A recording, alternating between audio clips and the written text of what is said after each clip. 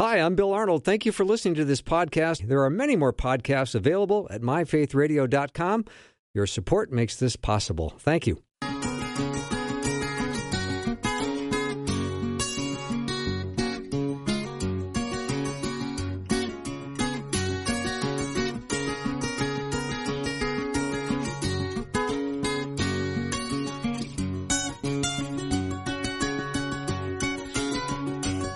And a warm welcome to Afternoons with me. I'm Bill Arnold, and I am glad we're going to spend some time together. Do you have a fearful heart? I know that's kind of a bold, right up front question, but if you have anxious feelings, and sometimes you feel like those anxious feelings are getting out of control and maybe not getting any better, maybe today we can collectively say, let's start replacing our fears with faith and reduce some anxiety, and let's find freedom in God's care and His character. I'm going to have a chance to talk to Stephen Arterburn. He's written a wonderful devotional called 100 Days to Freedom from Fear and Anxiety. He's the founder and chairman of New Life Ministries, which is the nation's largest faith-based broadcast counseling and treatment ministry. He's got more than 10 million books in print, and he's a nationally known public speaker and best-selling author. He's on our studio line. Steve, welcome. Well, thank you. It is so good to be with you, and I love getting to talk to your audience. So thanks for having me on. I hope that we can provide some help here. Well, yeah, I know you can, and I think you can't have a more topical book than right now, dealing with the sense that people have anxiety, they have anger, and we need freedom from it. So, good timing, Steve.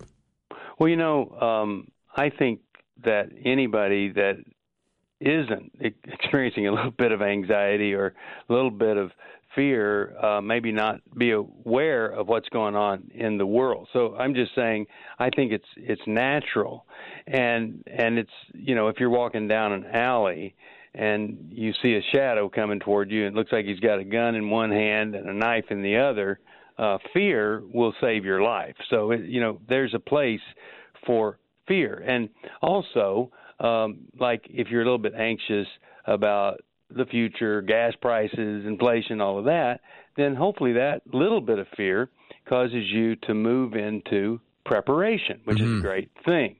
But a lot of times fear is kind of the surface emotion for something that's deeper down inside. And there's a reason that there's this free-floating anxiety or just outright panic attacks all the time. And many times that's because something has happened to us that's caused us to be on alert.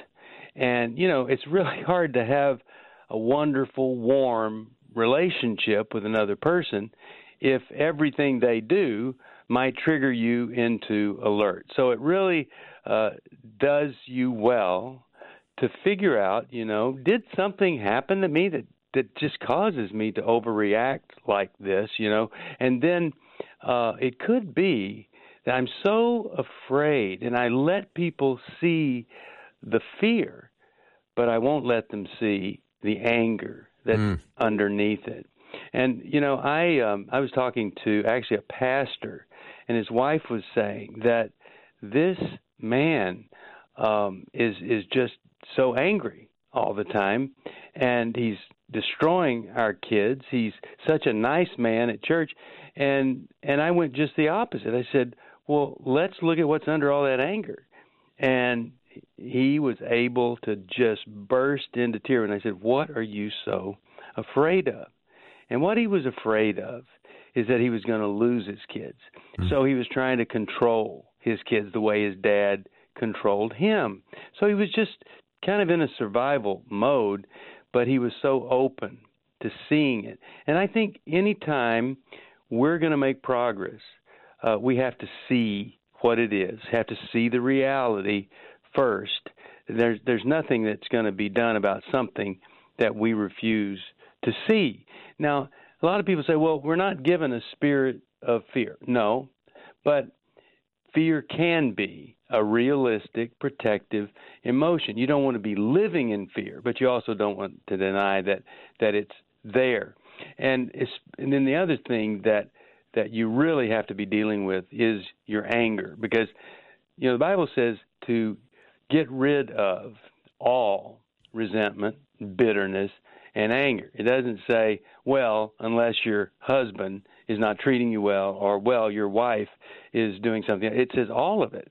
And what a gift that is to yourself.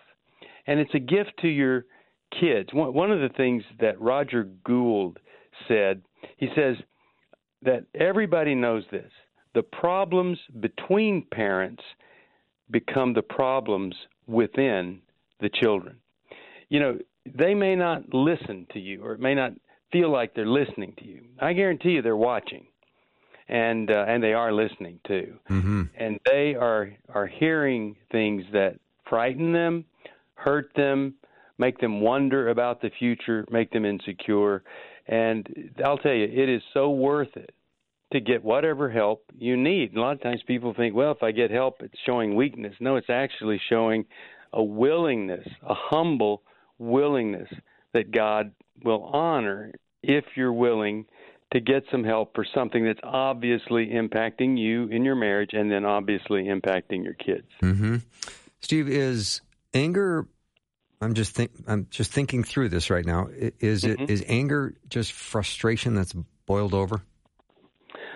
Or is it I don't think so. Okay. I know that kind of anger, and there are just days that things just kind of tend to pile up, and you get overwhelmed, frustrated, and you're just angry. You want to hit something, or run. That's one kind of anger. But there's another kind of anger that can be resolved in a grieving and forgiving process. I may not really know, or I've never really looked at what my anger is, but the source might be that my dad was never there for me, or my mother was so hovering or controlling, and I was so angry. Well, how do you get rid of that? Well, first, we have to see it. Yeah, that was real. That is what happened.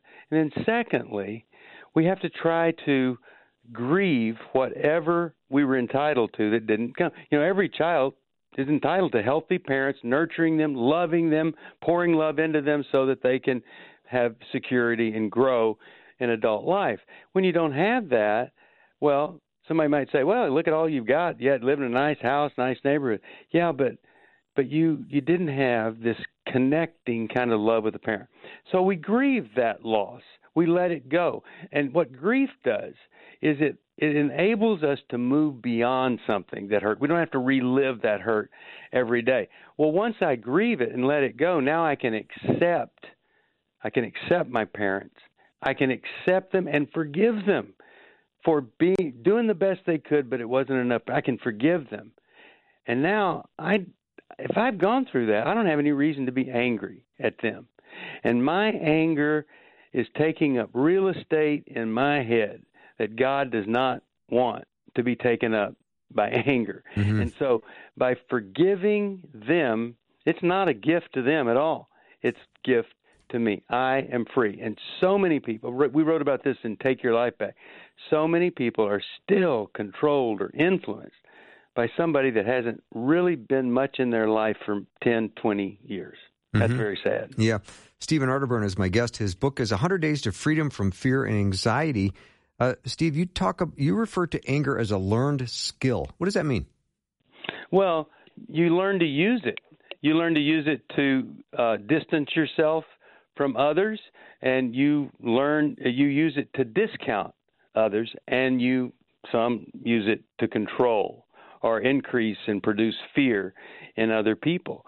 And, first you're just angry, and then all of a sudden that anger becomes your go-to tool. Well, there are a lot of other tools that you can go to. And so often we're angry at someone who is really just trying and doing the best they can. And they don't have everything they need. Rather than be angry at them, what if I could show acceptance of them? What if I could try to understand them and what they're saying or what they want to communicate to me? Why do I need to defend myself with anger rather than connect with them with love? It's just opposites day, really, is what you need. And so many people walk right out of that church after they've said all the things that Christians say, and they get right into that angry, controlling place, and they know nothing else but that. What a sad thing. Oh. And, life is such a gift. Well, I can talk to you about that more, but I'm telling you, we need to live the best life because it is one rarest thing in the universe is life. We are a universal anomaly. Why not live it the way the person who gave it to you wants you to live? Yeah, amen. Steve, you say many times that our anger is driven by broken relationships. How so? Well, if somebody deserts me, betrays me, ignores me, I'm going to be hurt, and often that hurt leads to anger. I may be angry at myself because I blew it, or I produced something, but I might be angry, blaming my parents, they didn't prepare me enough, or I might be angry at the person. But if I ask a group of Christians about three emotions, if I say, how many of you feel guilt and shame? I mean, tons will raise their hands, because that's what we do. How many of you feel some fear? Yes. But how many of you are really angry? Hardly anybody will raise their hand, and yet surveys show that a lot of Christians say that they're saved, but they're not living the way Jesus said to live, forgiving 70 times 7. And sometimes we tell people to forgive, and we expect it to be this instant forgiveness rather than invite them into a process where I look at why I'm angry, I look at the impact that's had on other people, and I make the commitment to do whatever it takes to get rid of that anger so I can truly accept and forgive. So if we're not rushing people to forgive, then we're helping them fully go through a forgiving process that will be very healing for them. Mm-hmm. Stephen Arterburn is my guest, and we're going to, good thing we have more time with him because I have a lot more questions. And his book is 100 Days to Freedom from Fear and Anxiety, and we'll be right back.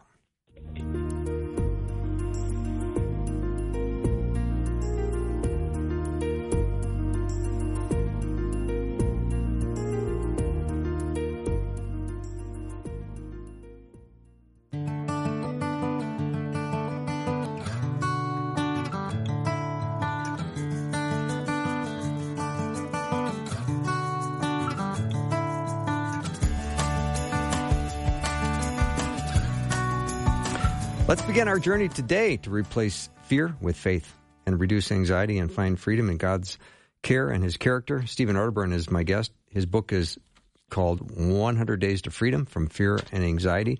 And each of the 100 daily readings provides a short devotional, a key Bible verse, quotes from notable Christian leaders, and some additional scripture for further reflection and a prayer.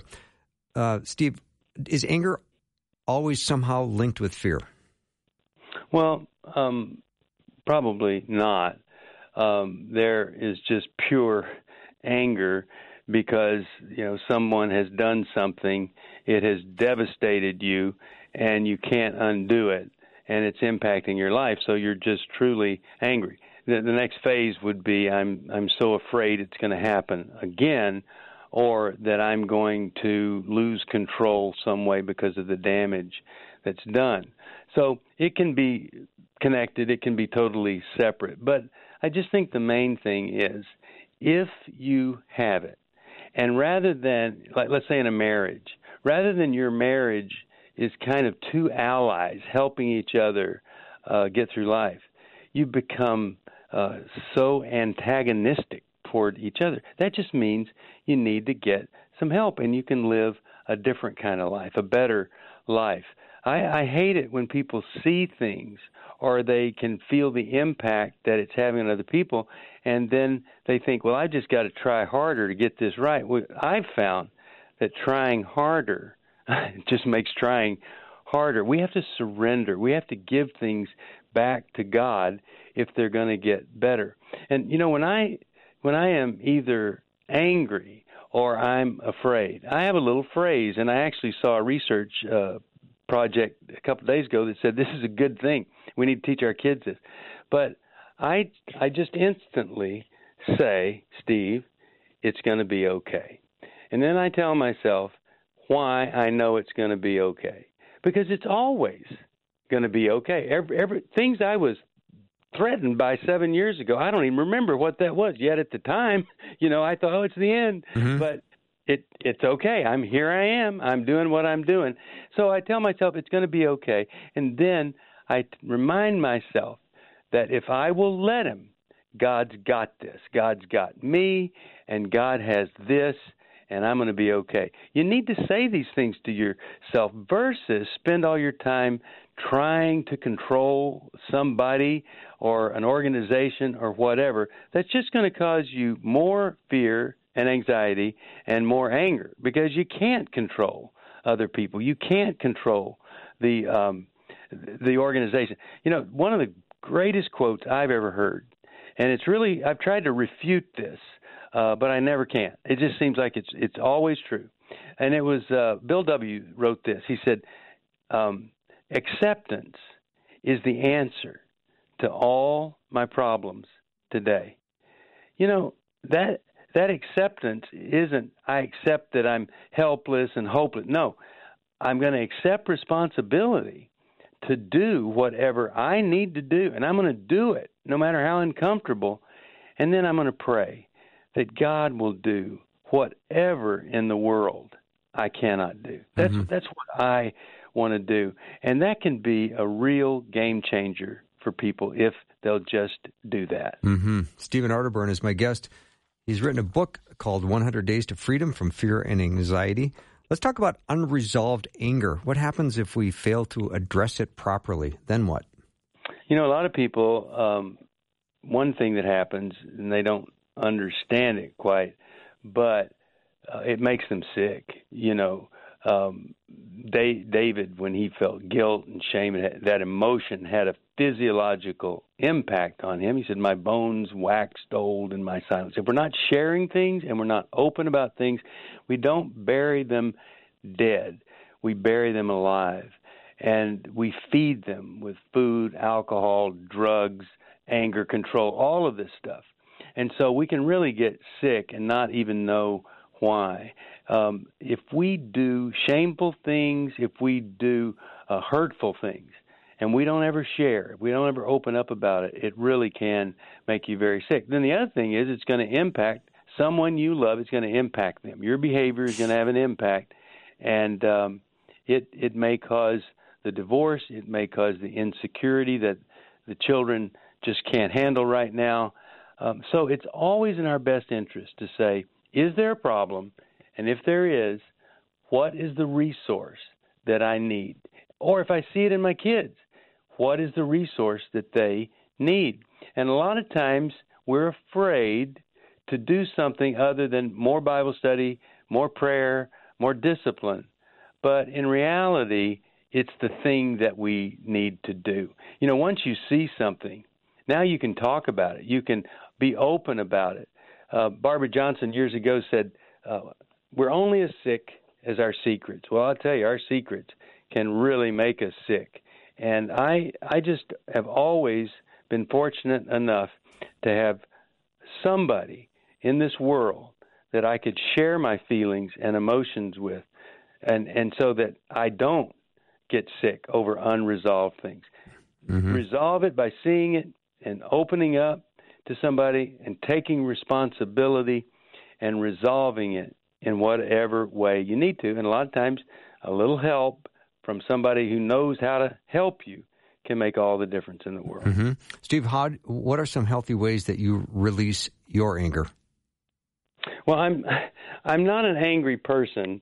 And in fact, the other day, I was in the kitchen doing something, and I raised my voice at one of the kids, and they started laughing at me because it's just not who I am, and I'm grateful for that. But if I'm frustrated, I do one of two things. I say, hey, let's just take a break, and I try to leave, take a walk, do something. And the thing about self-regulation, it's one of the greatest skills ever, and many times we don't even talk to our kids about it. But you need to have self-regulation. You need to be able to restrain yourself. Words matter. And if I'm saying things out of anger that are hurtful, hey, come on, let's get some help for that. But in the meantime, tell yourself, I need to regulate this, I need to modulate this, and I need to remove myself if I can't do it. But taking a break, taking a walk, and is always a great thing. Then you can kind of yell and mumble at yourself and come back in and be free. But then you ought to say, I don't want that to happen again. I don't want that to be a habit. I need to get some additional help. And, people call 1-800-NEW-LIFE all the time. And the only reason they call is because their anger has gotten out of control. And somebody has said, you need help. And getting that help for you or a family member can be one of the greatest things ever. I married, my wife is a resourcing person, and every time somebody in our family has needed something, she's found that resource that they needed. And as a result, we just are so happy that our kids are loving, they love each other, and we really enjoy being together. And I really believe that that's possible for anybody if you're willing to get the right resource. And it's hard, it's difficult. There are a lot of things online these days that don't cost anything. You ought to try those things versus just thinking, I got to man up here or woman up, and I got to get this taken care of. It's really hard to do. You need that humble spirit of surrender to make a change and make a difference. We just have 2 minutes left, Stephen, so maybe I would ask, what role does disappointment have in anger? Well, so many people have realistic expectations, and then they're with someone who really is just totally opposite of who they thought they were going to be with or marry, and so that disappointment can be so painful. Other times we have unrealistic expectations, and then the dream doesn't come true because the person can't create a miracle in their life, and so now we've got these unresolved expectations, and we're putting this pressure on the other person. All of that is anger-driven frustration, and you go from like feeling like a victim to this drama triangle of persecuting the other person, trying to change them or rescue them, and you have to step out of that. You have to say, I'm not going to live like this anymore. And if you do, there's hope. Well, let's have you back. There's way more to talk about. This is a great start. Stephen Arterburn has been my guest. 100 Days to Freedom from Fear and Anxiety. Steve, thanks for doing the show. It's really been nice hearing about your book, and you have great wisdom. Well, you do a great job, and I'd love to come back and talk again. Thank you so much. I'd love to have you. Stephen Arterburn, again, has been my guest. 100 Days to Freedom from Fear and Anxiety. It's a daily devotional. It's got about 100 daily readings. It provides a short devotional, some key scripture, some notable quotes, and a time for reflection and prayer. So it's all good. We'll take a break. When we come back, Toga Time, Dr. Peter Kapsner.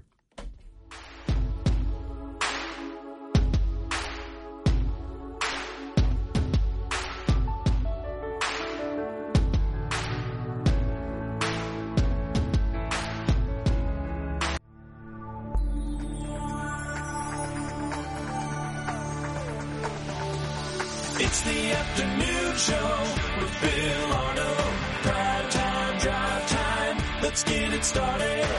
Jump in your car. Yeah. What's for dinner? It's the afternoon show with Bill Arnold. All right, this is a time I'm looking forward to because it is Toga Time. What is Toga Time, you ask? Well, let's see. The book of Corinthians, 1 Corinthians, was written probably around AD 55. So the whole premise of Toga Time is let's be residents of Corinth in AD 55. And what would the words of Paul sounded like to us at the time? And that's the topic. That's the goal of this Toga Time series. And Dr. Peter Kapsner is our fearless leader in this endeavor. Peter, hey. Hey, yeah, no, well said. It's fun to think about how maybe they would have been hearing these words when Paul wrote this letter. And we can at best approximate it. It's 2,000 years later, but I think there's a lot of faithful scholarship that helps us kind of time machine our way back into those congregations. Mm-hmm. Now, Paul wrote his first letter to Corinthians in sort of an attempt to restore the Corinthian church. Yeah. It was having foundational problems and all kinds of doctrinal issues, wasn't it? It really was. That's going to be a part of the theme of what we draw out today. We're only going to be able to deal with maybe the first 3 verses of chapter 1. But embedded in those verses, I think we're going to tease out exactly what you just said, which is that this is very much a confrontative letter. This is not necessarily, it will turn out to be an encouraging letter, but there's some pretty significant issues going on in that city of Corinth. We mentioned when we did the overview of the letter that it really was a Pirates of the Caribbean kind of town. It was a very busy city of commerce. People from a lot of different backgrounds had a lot of different opinions about a lot of different things, and were pretty independent-minded. And Paul has his work cut out for him, for sure. So we're only going to deal with 3 verses today, so we're going to buy in bulk and pass the savings on to you. I think that's exactly what we're going to do. Well, it's, I think... I don't know what that means. I don't, but we're going to do it. We are going to do it. Independent of me. Because I've already committed to it now. Yeah, you totally did, and live on air. Yeah. And it was interesting just to sit down with these first 3 verses. I think I was probably impacted pretty heavily in my 20s by a pastor who really treated each verse as if it truly was God breathed in the way that we say it is. And so if that's true, if the God of heaven is actually inspiring all of this different language of Scripture, I don't think he's sitting back and saying, that verse was kind of meh. Well, this verse is sort of interesting. Now, that's a big winner, but we treat Scripture that way, I think, a lot of times, right? We kind of categorize it in different sorts of ways and assume that this one is really stuffed with meaning, but this one maybe isn't. But if you really dig into it, you find that Scripture is sort of exegetical lasagna. I mean, it's just got layers upon layers of meaning, and any verse that seems like it might be kind of a throwaway verse, it's crazy what's all in it. And the fact that when you start reading a chapter, you usually rifle through the first 3 verses because it's just greetings and hello, and let's get started, and you just kind of get down to the meat. Yeah, and we're going to find out really quickly that if we were sitting in that Corinthian community with our togas back then in about 55 AD, that first verse would have really snapped us to attention in terms of what he said. So we can maybe just read through those first 3 verses. Well, you read it because there's a word in here I can't pronounce. Me too. I thought I won the rock, paper, scissors before. Let's try it. No, you lost that one. So I can't wait for you to say that word. Go ahead. Well, yeah, no chance. So it says, Paul, called to be an apostle of Christ Jesus by the will of God, and our brother Sosthenes. Well, there you go. That's as close as I can get. To the church of God in Corinth, to those sanctified in Christ Jesus and called to be his holy people, together with all those everywhere who call on the name of our Lord Jesus Christ, their Lord and ours. Grace and peace to you from God our Father and the Lord Jesus Christ. So this all sounds kind of nice, right? Easy, simple greeting? Yeah, and it's almost like he's getting warmed up, we think. Right? But there's meat on that bone, isn't there? Oh, gosh, in verse 1 right away, when he says, Paul, called to be an apostle of Christ Jesus by the will of God, you would have snapped to attention in that community, because right then and there, from moment 1, he is establishing that he is the authoritative voice in the room. There's a lot of voices of unrest going on in this Corinthian community, and many people are questioning Paul's leadership, his qualifications, whether they should even listen to him anymore. So he comes right out of the gate and says, let me tell you a little bit about my background. So he just flashed the sheriff badge. He totally did. Yeah, and a heavenly one at that, for sure. Because to be an apostle is to be an emissary. He's saying that he has been sent by Christ Jesus himself. And so basically what he's saying is, if you take issue with what I'm about to write to you, or as I'm writing to you, as you're reading this letter, if you take any issue with this isn't just taking issue with me. You're actually taking issue with God himself. So listen up, because this is going to be problematic if you continue to resist. And so that's maybe the first thing that you can note, just in him saying that. He's not trying to give himself titles or his bona fides. He's just simply saying, God is bringing some stuff to the table, and I hope you snap to attention. Yeah, listen up. Now, there's another part of that, though, too, that when you reflect on Paul's journey, right, if we look back as to what it meant that he was called by Jesus, and I think many of our Faith Radio family is familiar with the story, that he was not Paul at first, he was Saul. And he was somebody in those early chapters of Acts that was very much about the killing of the believers, and really took great zealousness in so doing. So when he was on the road to Damascus on that horse, that's when he met the risen Lord for the first time, and he got knocked off of his horse and given this call then by the will of God, called by Christ Jesus according to the will of God, to bring the testimony of the good news to the Gentiles. And I read some really good scholarship in that right here is reflective, where Paul is setting the stage for how he's approaching kingdom life. And he's going to talk about this all throughout his letters, about what it means to be carrying genuine power in the kingdom, because he is establishing that he is the kingdom sheriff in town. He's got the heavenly badge. But this is not a badge that is worn by people who have all of the fancy letters and the right pedigree. The power that's been afforded to him was a hard-earned power. And I think this is where you and I could talk about this for a little bit, where the power was afforded through his intense and profound brokenness and utter failure. When he got knocked off that horse, I mean, if you think about that, sometimes I think we get really caught up in our own failures in life, and we should. But this guy was killing Christians. Like, I don't know where that falls on the continuum and the scale of moral failures, but I would imagine it's up there to just be wiping out entire people groups. And he gets knocked off his horse, and in that failure birthed in him a genuine humility. And it was a humility that then also had confidence with it, because God continued to call him despite his utter failure. So this is a man who failed utterly miserably in every possible way in life, but God's amazing grace met him on that road to Damascus and used him then, because now he was usable, not because of his resume and his pedigree, but because he had failed miserably. And you and I we've done Guy Talk for a number of years, right? And one of the questions we get from people often is their inability to move past their own failures, and their inability to forgive themselves, and we get that question a lot. And it almost there's a self-loathing, I think, that comes with it for people a lot of times. And when I read the commentator who was talking about Paul's sort of understanding of himself, that he had this beautiful combination of extreme humility. It was not self-loathing. It was humility. He knew that there was a different power operating in this world than himself. But it was a humility that also had the extreme confidence that God was still for him, that God rescued him, that God was with him. And that if God was not loathing Paul, why is Paul loathing Paul? And so that whole self-loathing that I think keeps people so paralyzed actually really does a tremendous disservice to the cross, because it was God's love that came into the midst of our own failure to set us free and to then end up giving us a new vocation and reestablish us as a people.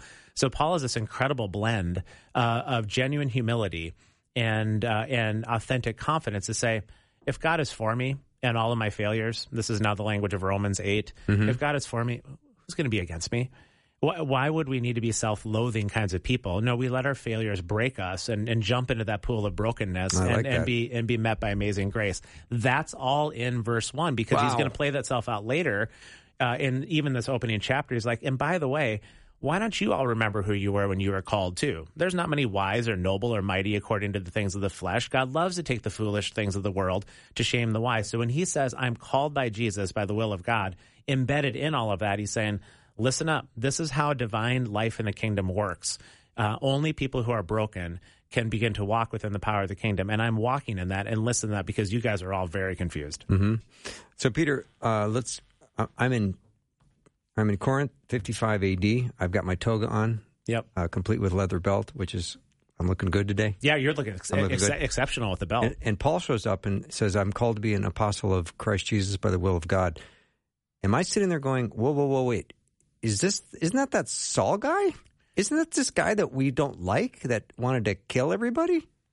So is that what I'm thinking? Well, if word had traveled far enough to Corinth from some of those early places in Jerusalem and to Syria and Damascus, and clearly it probably did, there was a lot of skepticism that this guy was actually trustworthy at this point. And so they maybe knew him as a zealous Jewish scholar, but probably not, because they were Gentiles. Right. They probably knew of him killing people instead. And yet he's saying, this is who I am. I don't think we can emphasize enough that the road to power actually is almost always through our brokenness. And I think I've taught in seminary for so many years, we hardly ever teach that leadership in the kingdom starts with brokenness. We talk about leadership starting with charisma or with gifts or your ability to brand and market or those sorts of things. I think if you wanted to start a ministry today, start with 1 Corinthians 1:1 and really live in that verse long enough to be where Paul was in his life, having killed people. I mean, this is a guy that reality was never far from him, I would guess. Mm-hmm. And the fact that bad news travels faster than good news, always.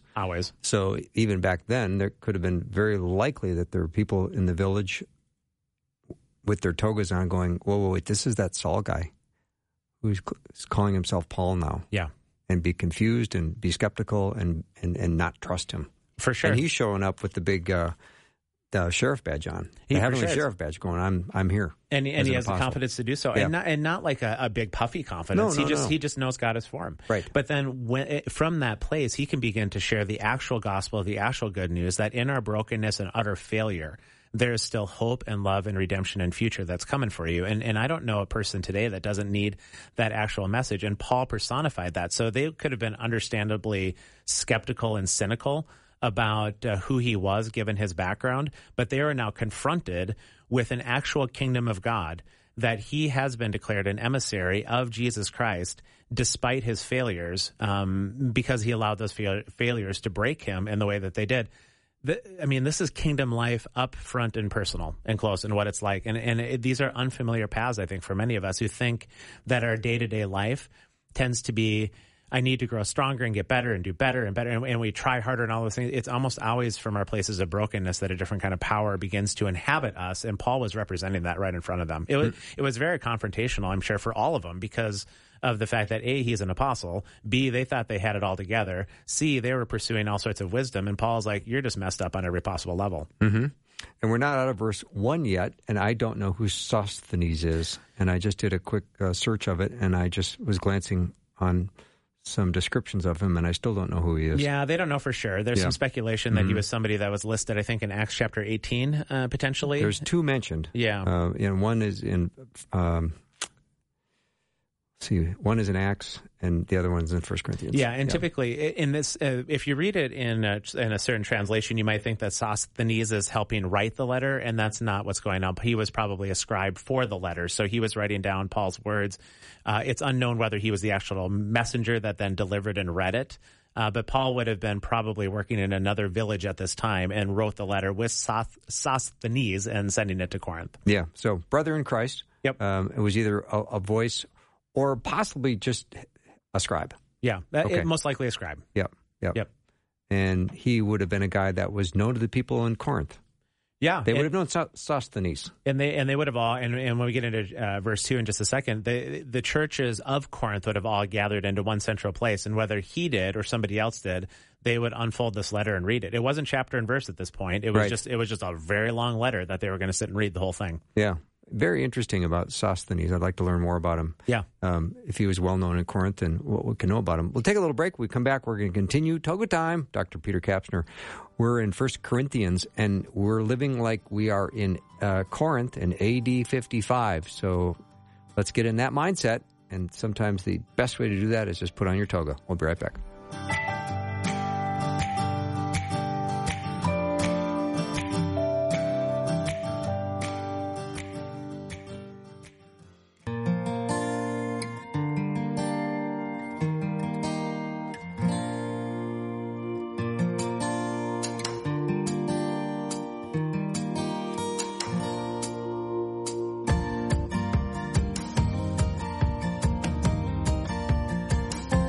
Let it be known, it is Toga Time.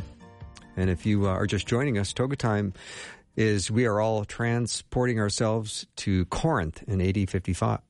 And we're going to be studying Corinthians with Dr. Peter Kapsner and trying to figure out if we're alive in AD 55 living in Corinth, how Paul's words would have sounded to us.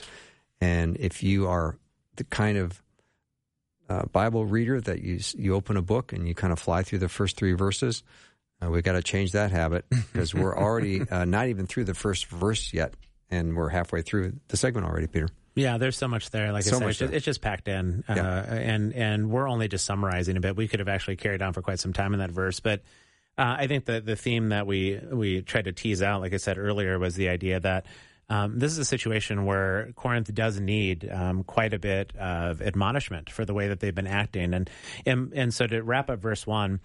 Paul doesn't, in all of his letters, even say the same kind of language. Like in Galatians and 1st and 2nd Thessalonians and Philemon, he doesn't reference himself as an apostle. He doesn't need to because those are not confrontative kind of letters. So this, again, gives us some insight that he's setting himself up. It's time to pay attention here. Okay. Based on what you're saying. So he goes into verse 2 and he says, now to the church of God in Corinth. And we've talked about this on your show in a variety of different formats.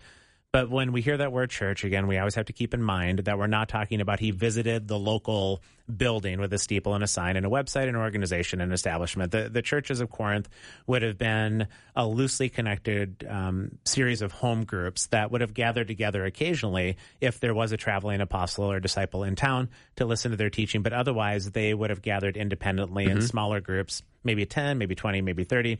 But they would have certainly then, all of those groups would have gathered all together for the reading of Paul's letter to them. So and when he says the church of God at Corinth, he's talking about the people who are following Jesus in the town of Corinth that are meant to be shining the light of kingdom life and the good news of Jesus in that town.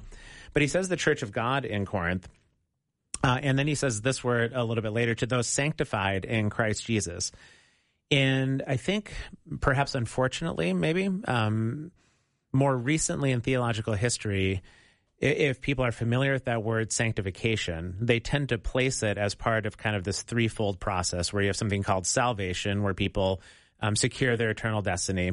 And then they have sanctification, which tends to mean for many people that they start growing in their faith, becoming a bit holier, a little bit better at doing their Christianity. And then we await for glorification, which is our new body when we get to the other side.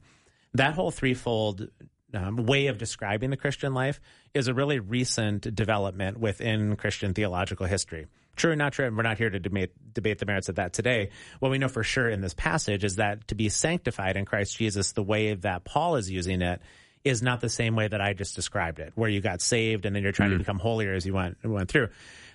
This is a little bit too maybe inside the weeds of how Scripture works, but the Greek has a lot of different tenses that are part of it. And the tense of this language is what's called the present perfect, meaning that they have been sanctified. Whatever sanctified means is it's not a process that's going on in their life. Something has happened to them. And what's happened specifically is that they have been called out as God's people by God himself. He is their present possession. They already are holy, not because they're in some process of sanctification, but because God has declared them as such. They are then his holy people, he describes a little bit later. And Paul at this point is reminding them that you are meant to be God's chosen people. You're not living that way in the city of Corinth. You're meant to be called out as a present possession. And I think what's sort of beautiful about that is, again, I was reading one commentator talk about, based on their union in faith with Jesus, they were meant to be the very place where heaven and earth intersected. They're the place where God's presence was now made known on earth, meaning that when this church gathered together as the sanctified or called out or God's present possession people, this is where God is operating in the world, in his church, in his people. And they are meant to reflect and bring his light and his goodness and his glory in the world. This is such a sacred call. Mm-hmm. You know, I think about how many times I've gone to a church when I think about like as a building or an organization, you know, maybe to see some friends or to get the donuts or to have a good sermon or something like that. The church is meant to be the very place where God intersects with heaven and earthly kingdoms. They're all one, and they're meant to reflect that way of life amongst themselves as the good news bearers in the world. It, again, is a very confrontative passage for the Corinthians because he's reminding them right then and there, you aren't acting that way. We'll read later on about their sexual practices and their idolatrous practices and all of what they're doing. But I think the point that we can tease out from verse 2 is that I think a lot of us struggle with the process of sanctification insofar as we understand it, because some days we think we're better at it than others. And the Bible is really teaching that you already have been sanctified. You have been called out as God's present possession. And you are meant to live a united life with Jesus as part of a people in which that sanctification that has already happened is starting to bleed itself out into the world around you. And so I don't know if that makes sense, but instead of me getting up tomorrow trying to act more sanctified to somehow prove my salvation, I'm meant to live at the intersection of heaven and earth as I do this life in this world. And every time we're gathered together as believers, 2 or 3, you know, Jesus is amongst us, we're meant to be that in the world around us. And it's natural but supernatural. Again, I don't know, those Sunday gatherings that I attend, I think there's a richness that I think we might be missing out on sometimes when this is what we're meant to be, the sanctified holy people. Mm-hmm. In the Greek, when you talk about the tense for the word sanctified, does that suggest a one-time event? It kind of does. Okay. Yeah, it says they've been called out, and this is, again, I don't want to get too far rabbity trail wise, but salvation for the individual versus salvation operating within the community, it would have been much more of a communal experience, that the rescuing from the powers of darkness that has occurred then allowed God to call out a people who are freed from those powers of darkness, meant to live by the power of the resurrection life in their midst. And most, if we just make it really practical and pragmatic, when you're living in union with Jesus, you begin to just simply operate in love.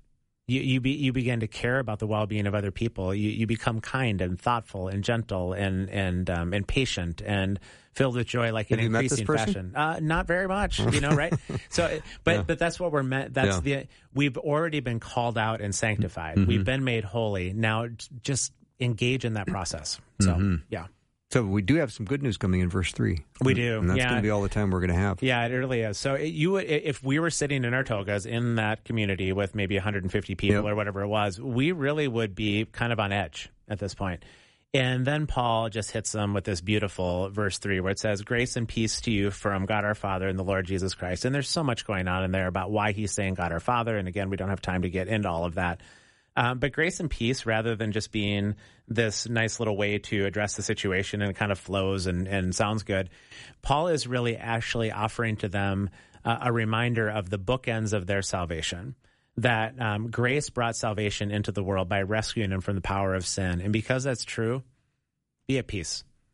Just be at peace. And now we're back to God is for you. Be at peace. I've never heard it that way. Yeah, it was brilliant when I was reading through some of this sort of stuff, that these two ends, that it was, as salvation is operating among you through the grace of God, just simply live within the beautiful shalom and peace. Just embrace it in its fullness. And so I'm going to say some really hard words to you over these next 16-ish chapters or so.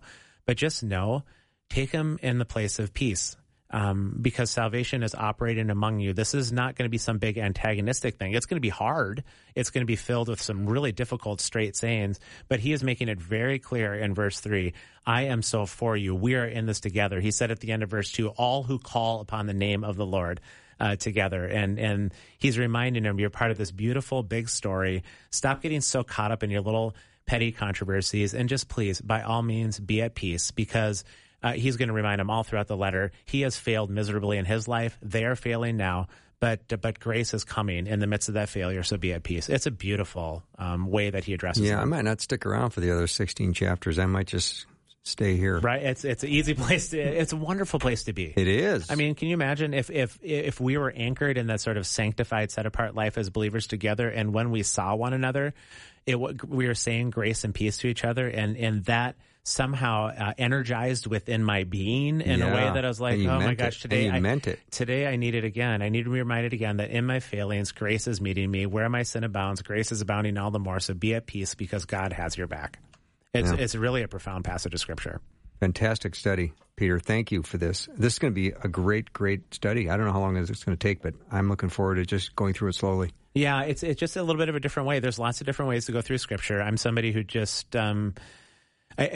when I come to the end of my life, I think I would rather know in depth fewer passages of Scripture because there's so much beautiful kingdom life in them by which to operate, rather than just having a broad knowledge of Scripture. I want both. I mean, don't get me wrong, but there's something about really digging into these things that makes the kingdom feel real in a different kind of way. It doesn't feel like I'm studying something from afar. It feels like I'm living in the midst of something. Yeah, I'm with you. All right, we'll take a break. When we come back, fortunately, Peter's going to continue to join me because our Sunburnt series continues. And I'm excited to have Daryl B. Harrison as our special guest for the next episode of our Sunburnt series. And we've got some topics that Daryl's brought to us that is going to be a little reflective of our 4th of July celebration we just had and some reflective thoughts that he has had on that. I'm looking forward to hearing Daryl and having a full hour with him. So we'll take a break, and when we come back, our friend Daryl B. Harrison, and I know his middle name. I know what the B stands for, and I'm not telling you yet. I'm just going to hang it out there like a big tease. But we'll be right back.